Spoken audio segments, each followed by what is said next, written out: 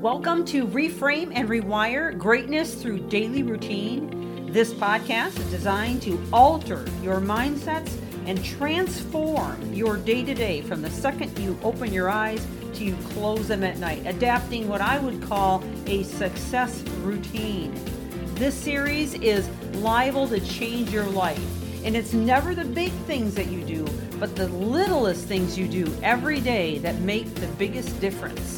And now, on to the podcast. Thank you for joining. Welcome back to the podcast as we continue in this series. Fear is a liar. And a couple of days ago, we started to share we started our list of several solutions on how we can overcome that fear. So this is the exciting part. This is the part where we start to gain answers, to gain momentum, to begin to regain control rather than letting the fear control us. And so if you're looking for answers, definitely tune into this. And if you know somebody that needs them, please share it with others. I would appreciate that. And always feel free to leave a review. I love reviews, and I think they really help other people to kind of get a good idea of what these podcasts are all about and intended for. Because my goal for you is always to see you win. That is my goal. All right, so let's continue on this list. And today I want to talk about creating a plan of action or specific goals that become critical to the process. Okay, because a lot of times the reason we don't win, whether we're talking about New Year's resolutions or whether we're talking about changing specific patterns or habits in our lives, is because we don't commit enough to them. There's a big difference between good intentions and true commitment. Here is an interesting way to look at that. And when I learned this, it really was an eye-opener for me, and it's been an eye-opener for many of my clients. Whenever we make a commitment to ourselves to grow in something, to change, to aspire to maybe have resolutions or new habits created, and we don't do it, we put it on the back burner. We make excuses. We just keep on pushing it back or procrastinating, no matter whatever our reason is for doing it.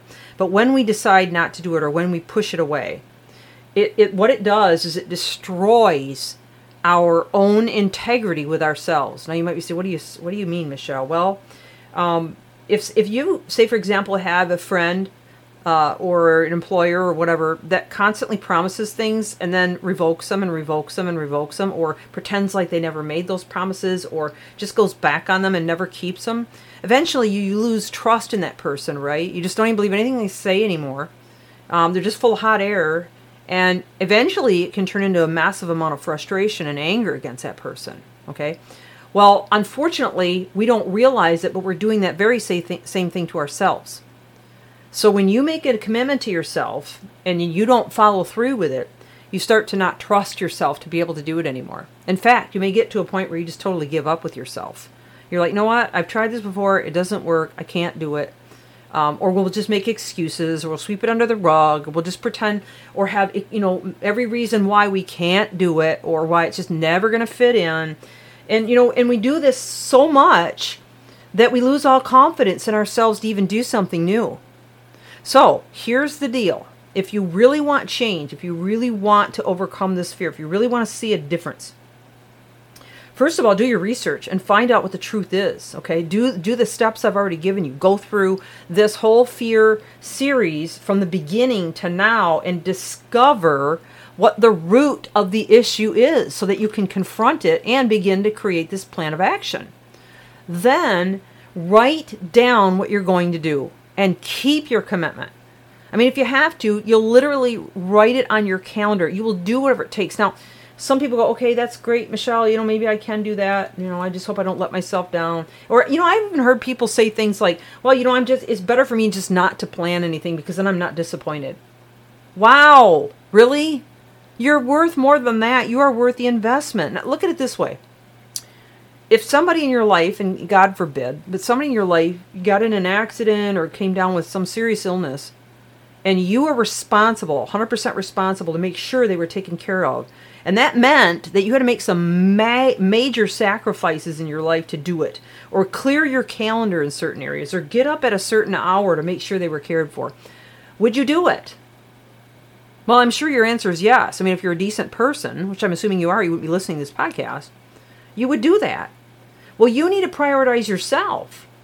Okay, it's much like the that example of the oxygen mask in the airplane. If you've got a child with you, and the oxygen mask drops down, and there's an air issue, an oxygen issue in the plane, you cannot put it on your child until you put it on you, because you will deprive yourself to the point you won't be able to help anybody.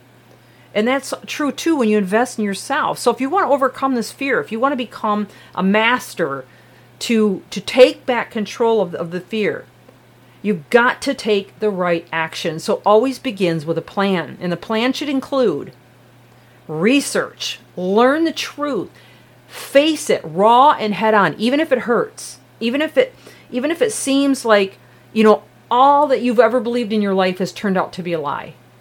Face it head on, accept it, and then create a plan of action to overcome it using tips that I'm sharing with you now, okay? And be willing to do whatever it takes. Make whatever sacrifices you have to, but invest in yourself and clear the spots necessary, or exchange out activities you're currently doing to make sure that this plan gets followed through on, so that you can rebuild your confidence in yourself and your ability to rise higher and become a beacon light to the people around you who are still struggling. Because you can't do anything for anybody until you fix you first. All right? So write it down. Write down at least 5 to 10 things that you're going to do to reach this, and then post it. Put it on your mirror or wherever you're going to see it every day, and just, pretend it's somebody else that you're taking care of if you have to, right? Reframe in any way that you've got to realize, you are worth this investment. You're going to do this. You're going to rise above this fear. You're going to overcome it. Even if it hurts, even if it scares you, you're going to do it. And this is how you're going to do it, okay? So creating that plan of action is my next tip.